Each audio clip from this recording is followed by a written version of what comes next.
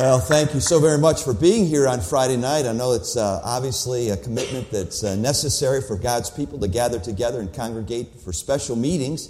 We don't take it for granted that you're here tonight. We're grateful that you are. And I want to say thank you to the church for all your provisions and kindness that's been shown to us. We've been very blessed since we've arrived. We have been staying at the pastor's home and grateful for their kindness there as well. And today we've had a wonderful morning. We had the opportunity to be with the missionaries today for chapel and then the young people. We're grateful for a Christian school that emphasizes the things of God. It's thankful for parents who make the sacrifice to send their kids to be involved in Christian education. And then we certainly enjoyed the fellowship today with the missionaries and the staff, and we're grateful for all those blessings. Many of you were here last night, and I told a little story about the meme, right? And I talked a little bit about being in Wisconsin and, my name, Folgers, and all that stuff. So I thought I'd bring the meme with me tonight so that you can see it, all right? So there it is, the best part of waking up. So now you have something to nauseate you tomorrow when you get your coffee. And you look down and you're going to see my face swimming around in your coffee. But if nothing else, would you just remember to pray for us and the work that God has called us to do? So I just wanted to bring that. I thought I'd bring a little joy in your life this evening. And thank the Lord for the opportunity. Take your copy of God's Word. Let's go together to the book of 1 Kings. 1 Kings chapter 17 tonight, please. 1 Kings chapter 17. And I am so grateful for God's blessing upon my life. I haven't had much of a chance to share my testimony. I don't know that I will have much of a chance to share my testimony, but just quickly tell you that the church that I ended up pastoring in Cleveland, Ohio, was a church in which I was raised. It was a church plant when my parents walked in there for the very first time. It was the second Sunday of the church's existence. A man had come out of Bible college. God had called him to Cleveland to plant a church. He had no idea that God was working in people's hearts and lives and preparing them for him to come.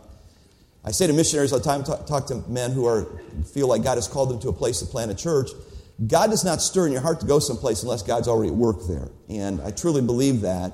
And certainly history records that, and that was the case in our family. So I was 9 months old, so I didn't walk into church. I got carried into church. And then as a child, I was drugged. I was drugged every week. I was drugged into church, Sunday morning, Sunday night, Wednesday. It was all good, And it really worked in our hearts and our lives. We were raised in a Christian home where our parents were really, really godly people. And I'm so grateful for that. The interesting thing is that my grandfather lived in the house the church got started in. And at that point, my grandfather wasn't a Baptist. He was an old-time Methodist, and he had gone to a Methodist church where they preached the gospel, and he had heard that gospel and had responded to it. My father is a twin. I mentioned that last night.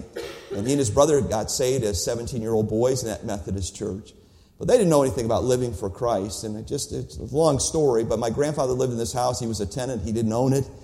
And in order for this church to get started, he had to move out. And my grandfather made a simple decision, and he said yes.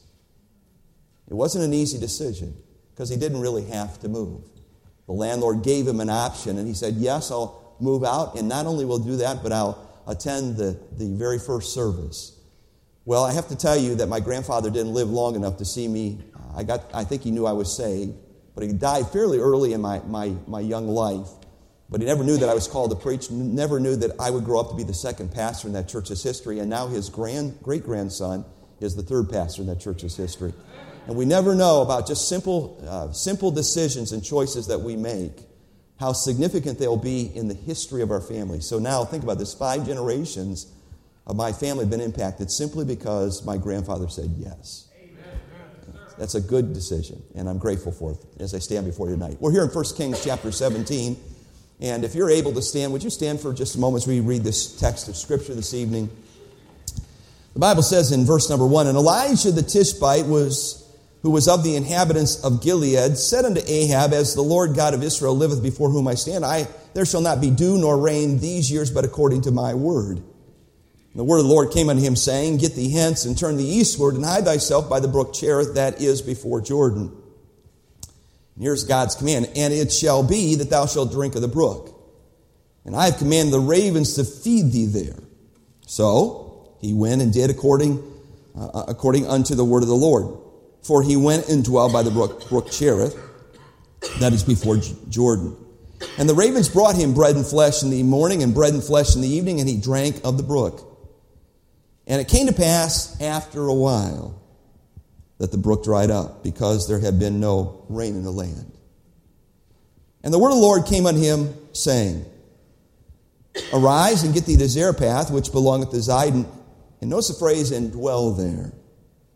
And behold, I have commanded a widow woman there to sustain thee. So he arose and went to Zarephath, and when he came into the gate of the city, behold, the widow woman was there, gathering of sticks. And he called to her and said, Fetch me, I pray thee, a little water in a vessel that I may drink. And as she was going to fetch it, he called to her and said, Bring me, I pray thee, a little morsel of bread in thy hand. Now notice this, verse number 12. And she said, As the Lord thy God liveth, I have not a cake, but a handful of meal in a barrel, and a little oil in the cruse. And behold, I am gathering 2 sticks that I may go in and dress it for me and my son, that we may eat it and die. It's pretty stark, isn't it? It's a difficult situation there. And notice his response, verse 13. And Elijah said unto her, Fear not. Do you love it when God says, Fear not? Amen. God said to this woman, through this prophet, Fear not, go and do as thou hast said. But here's the caveat, but make me thereof a little cake. Notice the word first. Not your leftovers, but first. Make me thereof a little cake first, and bring it to me, and after make for thee and for thy son. For thus saith the Lord God of Israel, the barrel of meal shall not waste, neither shall the cruse of oil fail until the day that the Lord sendeth rain upon the earth. And she went and did, according to the saying of Elijah, and she and he and her house did eat many days. And notice, in the barrel of meal wasted not, neither did the cruse of oil fail, until the Lord, according to the word of the Lord, which he spake by Elijah. Heavenly Father, thank you for this evening, and thank you for the opportunity to be here at Shenandoah Bible Baptist Church this week for this conference. And thank you for folks that think it's important on a Friday night to be a part of the missions conference. And now, Lord, we're asking for your blessing on the remainder of this service. Lord, as you bless the beginning of it, the singing of the hymns and the special and just the times of fellowship. Lord, give us what we need in this hour. Lord, I need your power. I need your blessing. These folks need to hear from you. So, Lord, we're asking that they not be disappointed tonight, not in us, but, Lord, please do your work, we ask in Jesus' name. Amen. Thank you. You may be seated. Well, this week, of course, in a missions conference, we're talking about missions. We're talking about reaching the world. But we also know that part of that is talking about money. Talking about, giving, digging deeper into our pocketbooks, so to speak, and financing the work of God. I don't know about you, but I ask myself questions about things. I have conversations with myself. I don't know about you, but I do that every once in a while. And I've asked myself this question. Have you ever asked yourself this question? Why? Why does God ask us? Because he can do anything, right? There's not one thing that God can't do. He really doesn't need me. He doesn't need you. He can do whatever he wants to do without me. So why does God ask us to be involved in his work? Why does he ask us to roll up our sleeves? And why does he call some men and women to leave the comforts of their homeland, to go across oceans to strange places to where they don't know language, to learn a new language and learn a new culture, to be able to reach people? Why does he do that? Why does he ask people who sit in pews like this to say, hey, dig deeper in your pocketbook so you can help those people go and do what I've called them to do? Why does he do that? Because he can do it without us. Well, God does those unique things in our life because he's asking us to do that so that through our sacrifice and obedience, it helps us. It helps us. It helps us because when he stretches us, when he pulls upon us and he makes us uncomfortable and says, I want you to do something that's not easy to do. Our faith is strengthened and we develop in our walk with God and we become the stronger Christian that God wants us to be. If God didn't involve us in his great work in this world, it wouldn't help us mature or grow in grace. And God wants to grow our faith, and he desires that we would see him do great things. And that can't happen unless we are obedient to him. We're all familiar with the verse in the book of Hebrews that says, but without faith it is impossible to please him. It's impossible. You can't please God if you're not exercising faith. So one of the most precise ways we demonstrate our faith is in this matter of obedience in our giving. And as we take something, think about this, as tangible and as necessary as our financial resources, and as sometimes as stretched as they may be, and specifically in an economy that you don't know where it's going, and saying, I don't know what the future holds, and how I'm going to be able to deal with these things.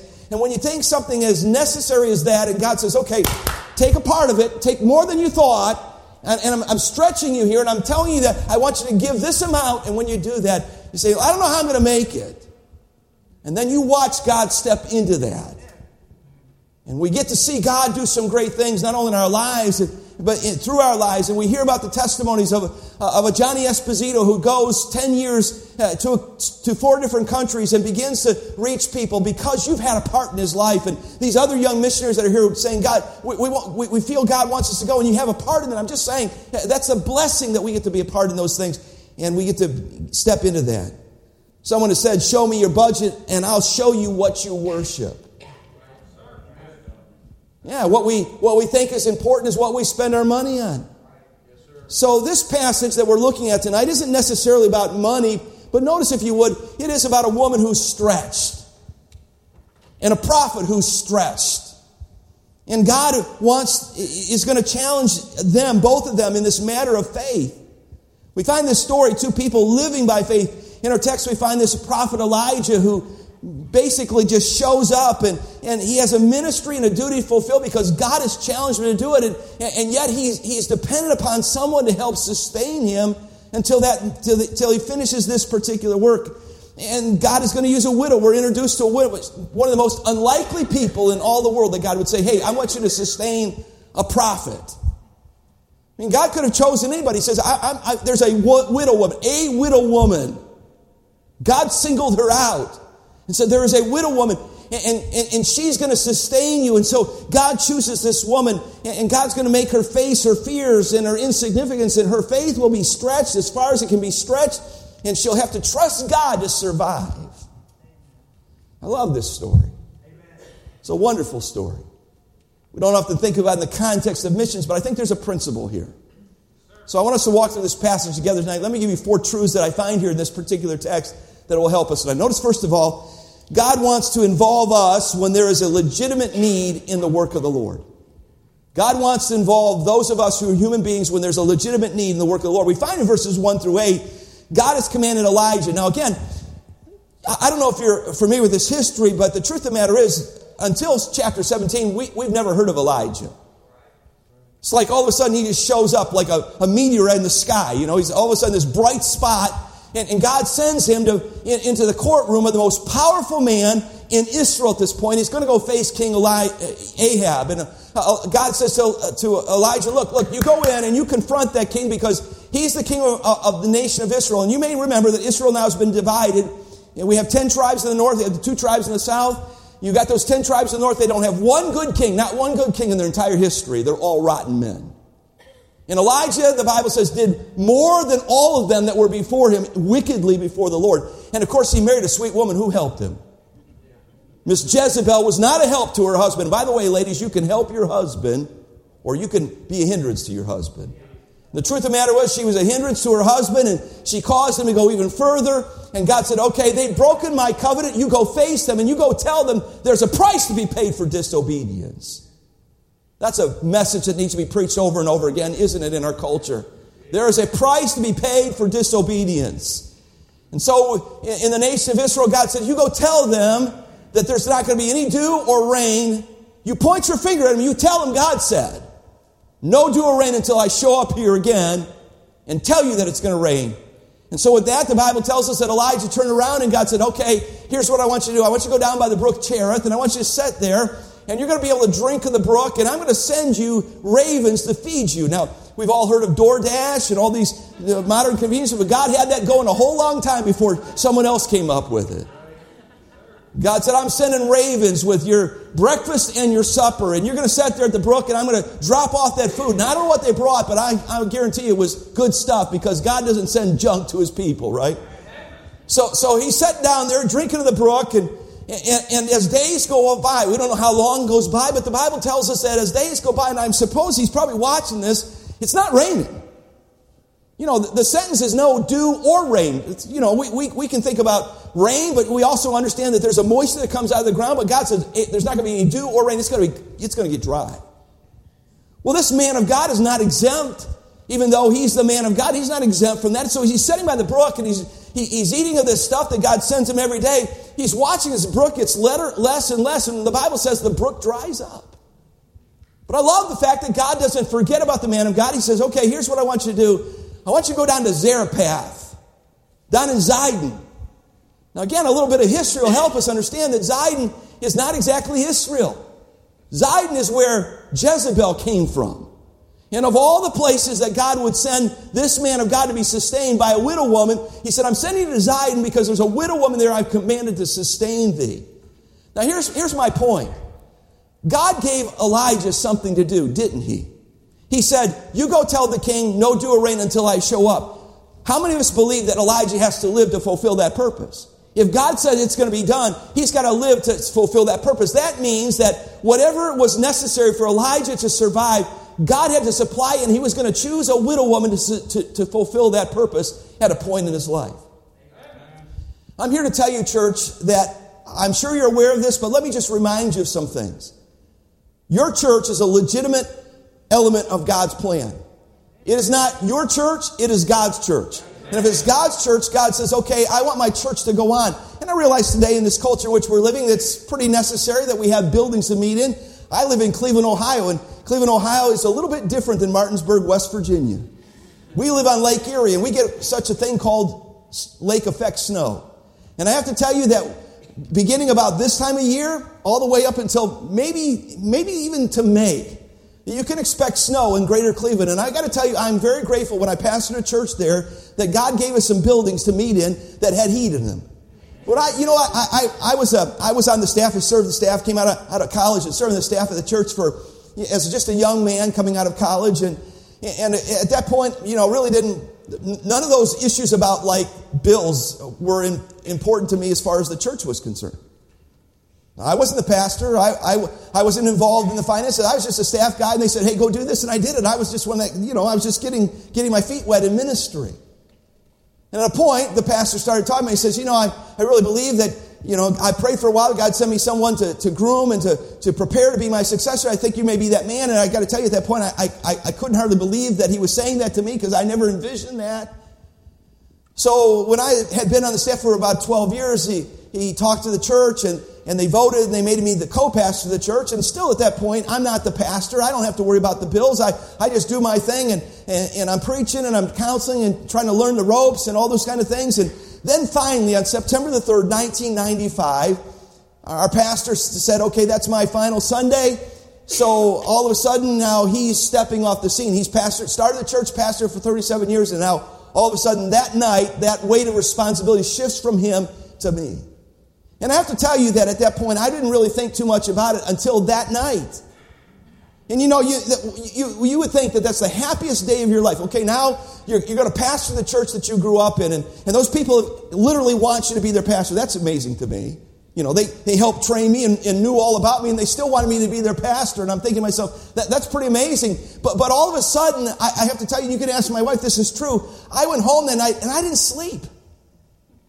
Honestly, I was scared to death. I was scared to death because all of a sudden now the responsibility of that church, when there was a problem in something, it was behind my pay grade, I said, I'm not the pastor. There's his office. The financial secretary didn't come talk to me about the financial issues of the church, but all of a sudden now she's coming into my office. And I have to tell you, the church that I pastored in Cleveland was what I would consider a significant work. We were running over 1,000. We had a Christian school. We had over 50 employees. And I have to tell you that the electric company that provided our electricity in the summer for our air conditioning and lights in the winter, and then the gas bill in the winter, I didn't think too much about it, but all of a sudden I'm looking at bills that are $10,000 a month. I'm thinking to myself, I'm sure that they realize we're a charitable organization. And they're not going to necessarily ask us to pay all of this, are they? Well, that bill was just as legitimate that they sent to our church as the one they sent to my house. And so I was obligated to pay the one for my house, and so we're obligated to pay the one for the church. If we're going to have a church and we're going to meet and we're going to turn the lights on, we have an obligation. And you know what? I came to realize it's really not my responsibility, but it's God's responsibility. It's the people of God's responsibility. And part of my responsibility as a church member to help meet those needs through my giving. It's not illegitimate to say that it's wrong for these missionaries to come to you and say, hey, God has called us someplace, but we need your help. We need your prayer support. I cannot emphasize enough, it's not just financial support that they're here for. They're here for prayer support so that when they leave here, that you are people who are praying for them, literally holding the rope in the realm of spiritual aspects of them going to go someplace. Think about this. They're descending, so to speak, to the very gates of hell. Because Jesus said he's going to start his church and the gates of hell would not prevail against it. I want to tell you something. The gates of hell don't move. That means that we have to go to the very gates of hell and snatch them. And for them to do that, to ascend to that point and to go to another culture, it's not unreasonable for them to say, would you partner with us and pray for us, but would you also financially help us to stay there? And folks, I'm saying to you tonight, that's a legitimate need, just as much as a legitimate need for Elijah to be sustained. It's as legitimate for you to turn your lights on and to pay the printing bill so that you have tracts, and pay the gas bill so you have gas to put in the buses, and to pay your staff. All that stuff's legitimate, and God's people are allowed to be a part of it through their giving. I've never resented being a tither. You know, I've met a lot of bitter Christians in my life. And you know, sometimes I would probe them. Here's what I find. They weren't giving. Happy Christians don't bemoan giving. They're happy in the Lord, and they're happy to be able to say, I get to be a part of the work of God. And I'm here to say to you tonight, God wants to involve you, and he wants to involve me in the legitimate work that he's doing in this world. And certainly he did in the life of Elijah, and he wants to do that here in our lives as well. Would you notice the second thing in this text? God blesses the individual that hears his voice and obeys that voice that God speaks. In verse number 9, we see in our text that Elijah heard the voice of God giving him clear direction. He was to leave Cherith, the brook Cherith, because it's dried up. He said, I want you to go down to Zidon. Notice that God says, I've commanded a widow woman to sustain you. I know when I speak as a man, that part of being a man is being a provider. That's what my dad taught me. That was my responsibility as a man to provide. And I started working when I was 14 years old. It wasn't a full-time job, but my parents weren't wealthy, and so I looked for an opportunity, and God gave me some opportunities to make some money, and that was a good thing. I was happy to begin to be able to be a contributor. I don't want to be a taker. I want to be a contributor. So I learned how to do that early in my life, and I just have to tell you, it's just part of who we are as men. I mean, if you're the right kind of man, you want to take care of your family. That's just part of it, isn't it? That's who God makes us to be. And I look at this story and I see this man of God, and I have to tell you that Elijah's not some wimp. I mean, he's not I don't think he's a Tarzan beating out his chest and saying, look at me, I'm a man. But would you agree with me? It takes some manhood to walk into the most powerful man in the nation and point your finger at him and say, God said. Yeah, he's a man's man. By the way, I would like to have the opportunity to speak to some of our leaders, wouldn't you?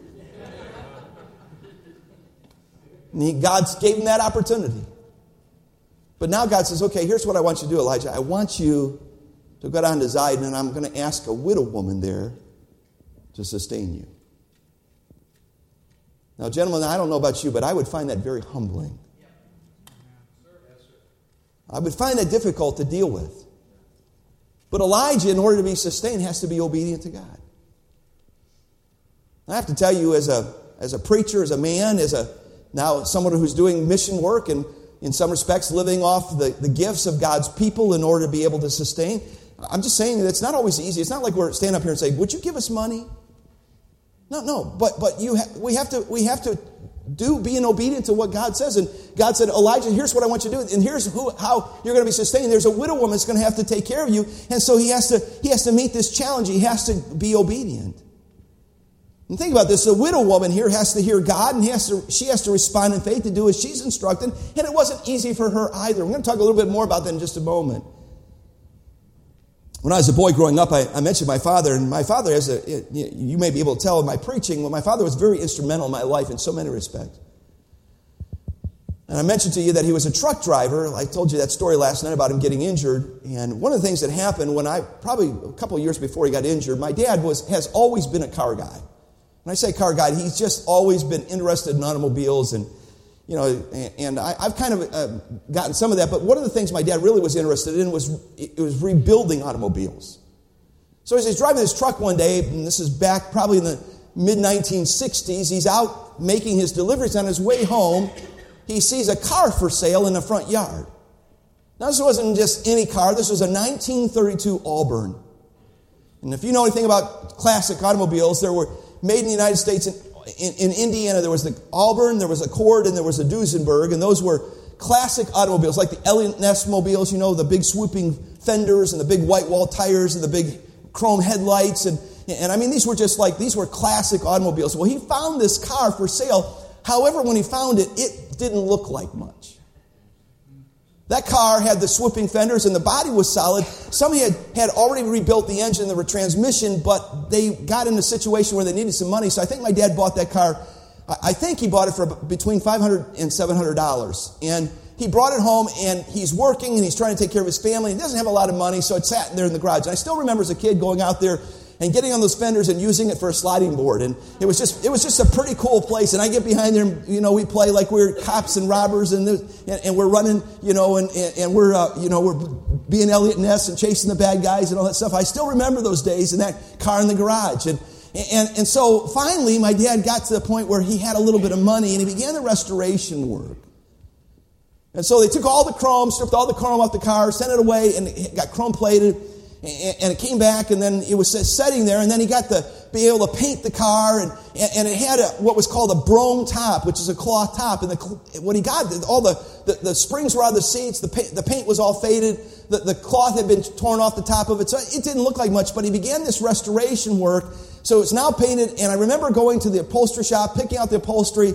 They put new carpet in it, reupholstered, rebuilt those seats, and then put that cloth top on it and brought it home. And it looked really good, but it still needed something. It needed those big white wall tires. So they had to be special ordered, and they brought them in. Then they mounted them, and the lugs that held those tires on were chrome plated. So it was just, when it was done, I got to tell you, it was one of those cars that when you backed it out of the garage and you pulled on the street, you pulled up to a stoplight or up to a stop sign, people were standing around going, because you just didn't see them every day. This was a classic automobile. This was not even a Model T. This was a classic 1932 Auburn.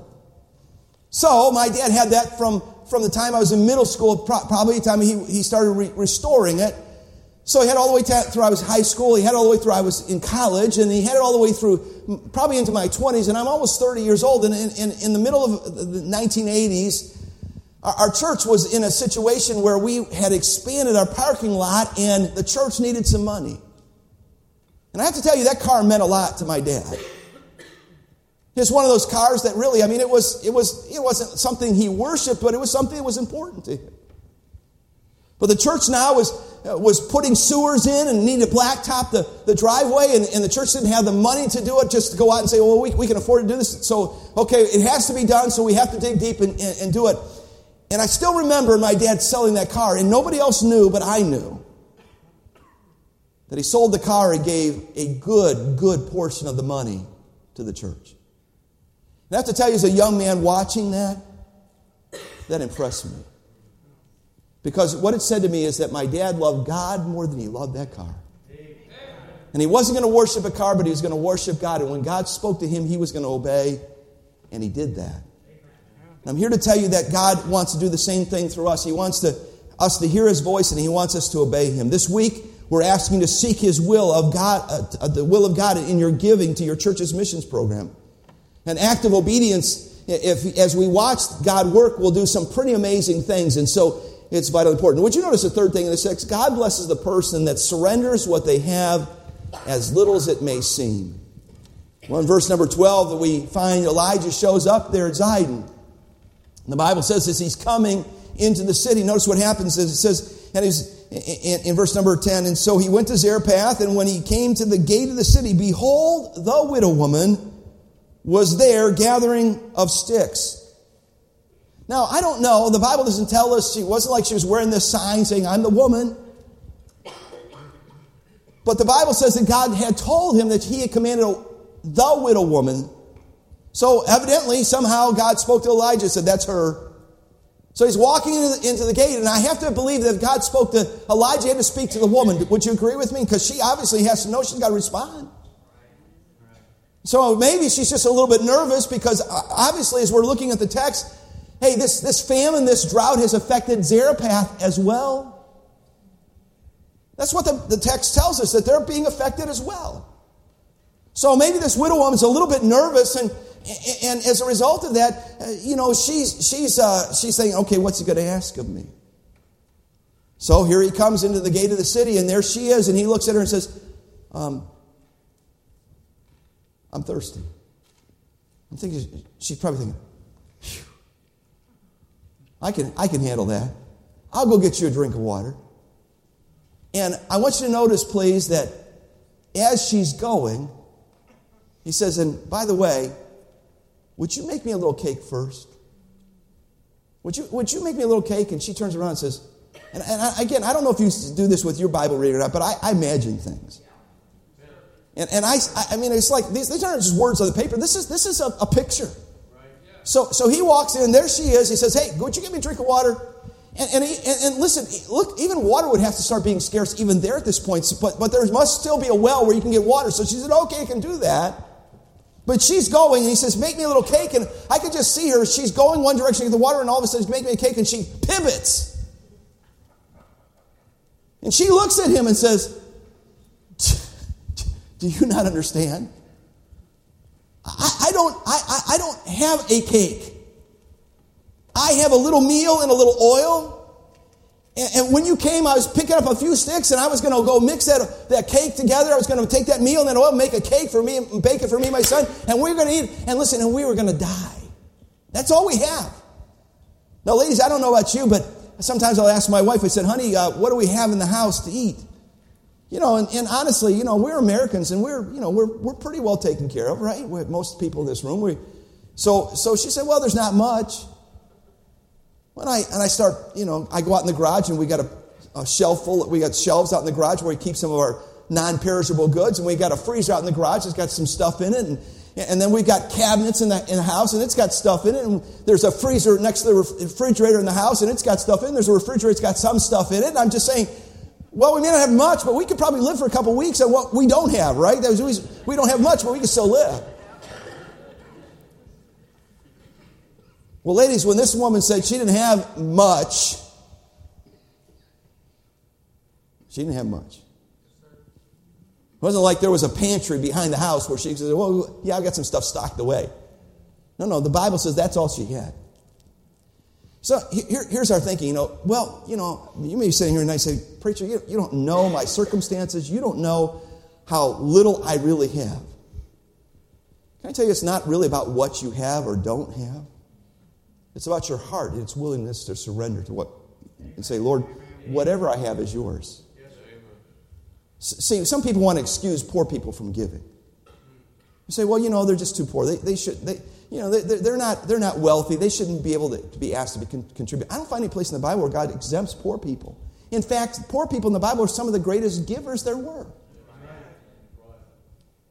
I still remember being in about 7th grade when this concept of faith promise giving was introduced to our church there in Cleveland. I was just a kid in junior high. And they came and they introduced this concept of faith giving. And at that point, I'm not working. I'm just a junior high kid going to school. I'm about 12 years old, and they're talking about this idea of faith giving. And so here was what was going on. My parents gave me, we were at that point, we had no Christian school. I was in a public school, and so they gave me, said, here's $2 for your lunch every week. This is what you have for your lunch, $2. Now, you can't even buy, hardly anything for $2, but I'm an old guy, so $2 back in my day went a whole lot farther than it did today. And so you could go and you could buy some milk, and if I dealt well with my money, I may be able to get maybe a hot lunch once or twice a week on that $2, and I could get the milk for my lunch, and I brown bag the rest of it. But I was convicted that, hey, if God gave me $2, 20 cents of that wasn't even mine, it was God, so I had to tithe on it. And then they started talking about this faith promise thing. And I thought to myself, well, I'm in junior high, but I want to be involved. And so I thought, well, I'm going to step up. I don't have a job, but I'm going to give my 25 cents to going to give 20 cents to tithe, but I think I'm going to give a quarter to mission. So I gave more than my tithe to mission. So here was my thinking. Okay, I'm going to give a quarter on Sunday, and on my way to school tomorrow morning, I'm going to find a quarter on the sidewalk. I just thought God was going to rain money down from heaven. That's the way it's going to work. I'd give my quarter, and somewhere that week I'd find another quarter. It didn't work that way. Sometimes I had some, but there were times when I didn't. I just surrendered what I had, and I was like, okay. But you can look at me and tell that I did not starve to death, okay? God took care of me. I survived. So we started in junior high, and then I got into high school, and God called me to preach, and so I just turned my life on and said, okay, God, whatever. And so I'm working, and I'm involved heavily in missions through my high school years, saving money, trying to go to college, and I had a car to take care of, and all those type of things, and I'm putting money aside, and I have to buy all my own clothes, and I was even at that point paying my own school tuition. But I thought, you know what? This is God's money. This is faith promise. I need to do that. And then we got into college, and back in the day when we went to college, it was a different day. People didn't have to have everything, but my wife and I, we got married right after our first year of Bible college, and we moved in a 12 by 65 foot trailer. We had a bunch of hand-me-down furniture, and we were happy as could be. And then before college was out, we had a baby, and I got to tell you that money got real tight. I mean, it was real tight. We'd go by the A&W root beer stand, and they had hot dogs for 25 cents, and we'd go home on a Sunday night and say, honey, do we have an extra 25 cents? And I'm not kidding you. I'd say to her, do we have an extra 25 cents? Can we stop and get a hot dog? And she'd look at me and say, nope. But I want to tell you that we got out of college, we went back to our home church and worked, and we were still involved in tithing and giving to missions. I never thought about not doing those things, no matter what my financial situation was. Never thought one time, I'm not going to do this. And I have to tell you, I'm a rich man tonight. Not rich financially, but I am rich spiritually. I have 3 sons who are all married to good women, and they are in church every Sunday. 2 of my sons are in ministry. I've got a grandson who's in Bible college tonight. I'm telling you, you cannot buy the blessings of God upon your life. But God is good because He rewards His people. And I'm here to tell you, I don't care what you have in this building tonight. I don't care how rich you are, how poor you are. You have a legitimate need to be, and this church has a legitimate right to say, you have to be involved, and you should be involved. And God is saying, be involved in what I want you to do, because I'll take care of you. I want you to notice the final truth that we find in this text tonight. Would you notice in this story that there are times when we must give first and then trust God to meet our needs? I think it's interesting. Verse number 12, she says, I don't have much. I got a handful of meal and a little oil in a barrel. We're going to make one cake. We're going to eat it. We're going to die. And Elijah said to her, fear not. Go and do what thou hast said. But the caveat is, but what? But make me a little cake thereof first. First.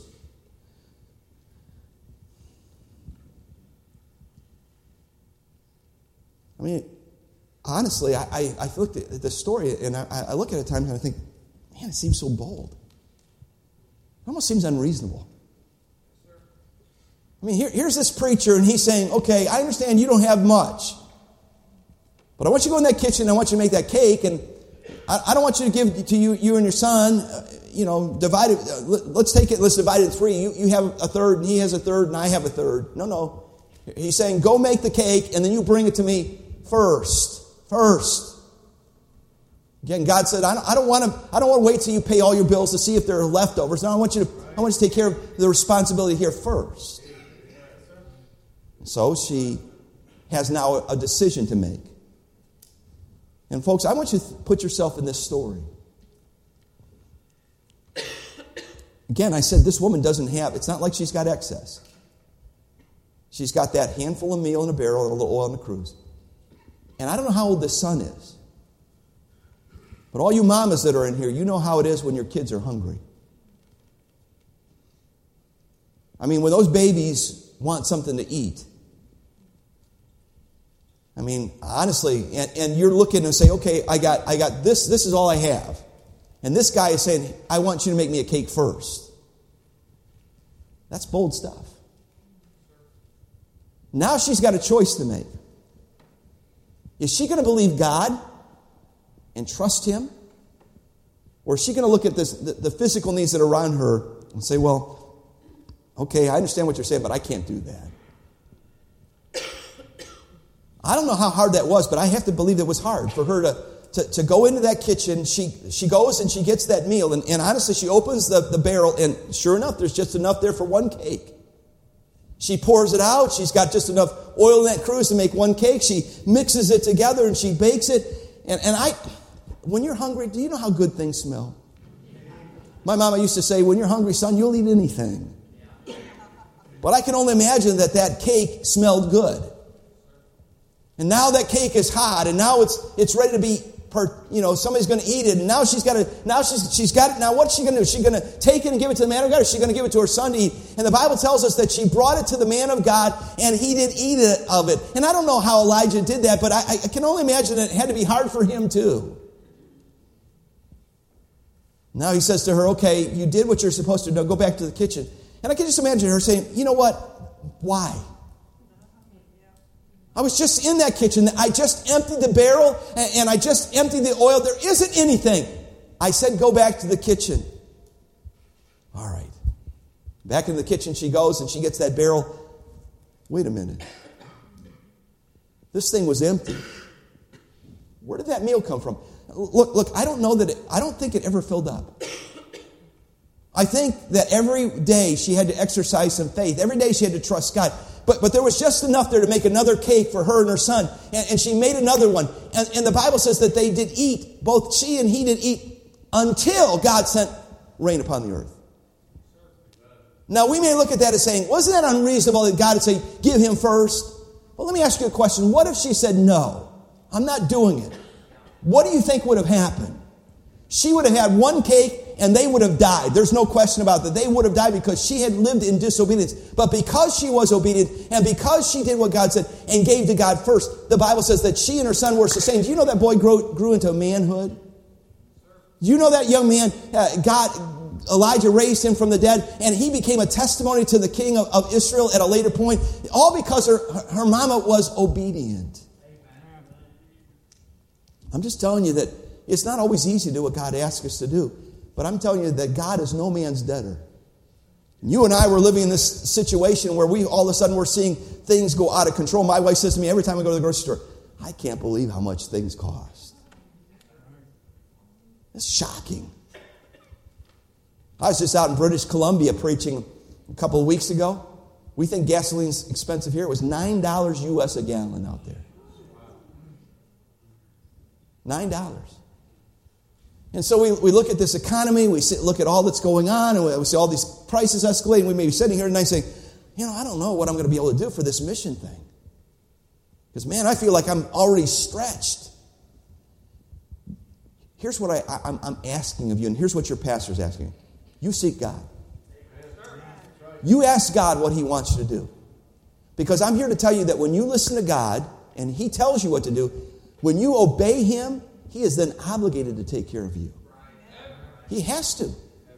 That's his plan. He has to sustain you like he sustained this widow. This was a legitimate need. She got involved. She surrendered what she had, as little as it may seem. She said, I'll take what I have. I'll give it to God, and I'll do it first. And God blessed her for it.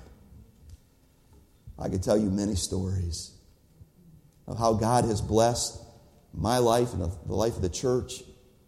I'm not going to take the time to do that today. I'm going to tell you one story. I'm going to be finished. My wife and I came out of Bible college. And I said, we came out of Bible college with one son, and we had been on the staff maybe a year and a half, and then we had another son, and then we were on the staff a couple more years, and we had another son. We had 3 sons, all within, 4 years or so. I think that's kind of the way it worked. They were all 21 months apart, and so we had all these little Rugrats, stair-step kids, and back in the day, some of you may remember this, that we were living in the day of Jimmy Carter. And Jimmy Carter had our interest rates up to 18 and 19% for home mortgages, 15, 16%. Some of you remember that. Some of you younger people look at me with like, really? Yeah, it was real. We lived through it. It was unbelievable. So I'm on the staff at the church, and 5 years in, the Lord burdens my heart to start a young married couples class. And so we started that young married couples class, and God blessed it. I mean, it just really, God blessed it. We started with a handful, And it wasn't long, maybe a year or two, and God bless it, we were running 50, 75, and then we got to 100. So we decided, okay, we'll split the class. We did that again, and we grew the class to 100, we split it again. So we had 3 classes that came out of this one class. And I tell you that because about midway through that process of seeing God bless the class, interest rates, Reagan came into office, and interest rates started to drop. And now all of a sudden, now they're getting down to 12 and 13%. And all of a sudden, I got these young couples in my class, and they're coming in and saying, hey, guess what? We just bought a house this week. Well, my wife and I, we're happy for them, but here we are. We're in the ministry. We're serving the Lord. We're doing what God asked us to do. We're living in rental property, and we moved into a double upstairs in the inner city of Cleveland and lived there for a while. And then as our families expanded, we found a side-by-side duplex, and we lived there. It's a 3-bedroom, and it was a nice place, don't get me wrong, but it wasn't like my own. It belonged to somebody else. I was paying a rent payment. So they're coming and saying, hey, we bought a house. Well, we're excited for you. And I was. But then I went in my prayer closet, and I'm complaining to God. You ever done that? One day I'm saying to God, I'm so happy for these people, and you're asking us to minister to them, and I'm glad to do it. I'm glad to be a help to them. And you're giving them a house, but we're living in a rental property. And I don't know about you, but God speaks to me. I mean, not audibly. It's not like, Kevin. No. But God did speak to my heart. Here's what he said. Excuse me. You haven't even asked me for a house. You're here complaining about not having a house, but you haven't even asked me for a house. So I said, okay, I'm dense, but I'm not that dense. Okay, I'm asking. Right now, I'm asking, Lord, you give me a house. 30 days. 30 days. I'm standing in church one Sunday night after church, and a man in our church came up to me and says, my mother's having to move to Florida. She's got a house for sale. You know anybody needs a house, do you? You wouldn't have to want to buy a house, would you? And I said, well, yeah, I'd love to buy a house, but I don't have money for a down payment. I can't afford a mortgage at this point. Go get a mortgage. He said, well, this house, you don't need money. I said, well, talk to me. You're talking my language. And basically what he did is he worked a land contract, and our rent went up by $100 a month, but he took that $100 and began to set it aside for a down payment. And 3 years after we started the land contract, interest rates dropped down to, get this, 9.5%. We thought we died and went to heaven. And we went and got an FHA mortgage. We lived in that house for 10 years. We lived there, and God doubled our money in 10 years. It was just amazing what God did. But it was all because I asked God for something. But I couldn't ask God for something if I hadn't already been obedient. See, we want God to give us things, but we don't want to live in obedience. I'm just here to tell you, you have to listen to the voice of God. Amen. And this week, God is saying something, and He wants to say something to you about this offering and about these missionaries. The question is, are we listening? Are we willing to be obedient to what He says? It may not seem like much, but it may be the difference. See, I'd rather trust God than the U.S. government, wouldn't you? I sure would. God has a whole lot better track record than the United States government does. And I'd rather trust Him than trust them. Let's bow our heads together in prayer tonight. Thank you so much for being here. I preached a little longer than I wanted to preach this evening, but I pray that God has spoken to your heart. This widow woman becomes a picture. Just living in obedience and trusting God and asking God for things and saying, God, I need your help. I can't do this myself. I want to ask you, parents, has God spoken to your heart about your children? You have a parent in here, you need to have surrendered your family to the Lord, to your children to the Lord. Say, God, they're not mine, they're yours.